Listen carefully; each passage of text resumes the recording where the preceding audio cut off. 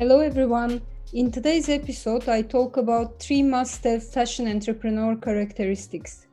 One of the most intriguing questions to me has been understanding how fashion entrepreneurs have created the infamous brands that we all know and love today. What are their characteristics and how can we develop these in ourselves? So, because of my own curiosity, I've been researching fashion entrepreneurs, starting with the original one, Charles Worth, who created the haute couture, to rising fashion stars of today. So, based on my analysis, and my book with Routledge will be published in November, and you can read about it in more detail there. But just for today, I will tell you 3 main characteristics.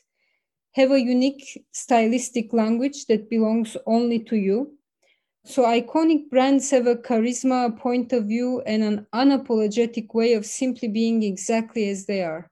People are drawn to them because they have a point of view and they stand behind it. So Coco Chanel, Christian Dior, Karl Lagerfeld, Elsa Schiaparelli, and every single designer who has left a mark and is an icon creates like an artist with a unique and inimitable style.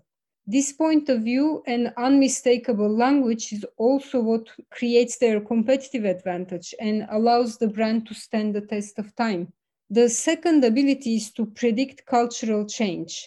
This is particularly crucial when it comes to the fashion industry and it goes beyond trends. So Coco Chanel famously said, "The First World War made me. After the war, I woke up famous."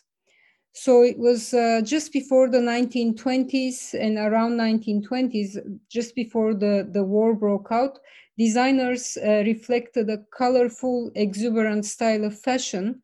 But as the war went on, even the wealthy would no longer want to dress in such a manner. So Chanel was very right, and she had this incredible ability to predict cultural change. And this is what put her on the map. The third ability, the third characteristic is connected again to the ability of predicting cultural change. It's your ability to adapt to changes as they happen. And this coincides with Charles Darwin's theory of survival of the fittest.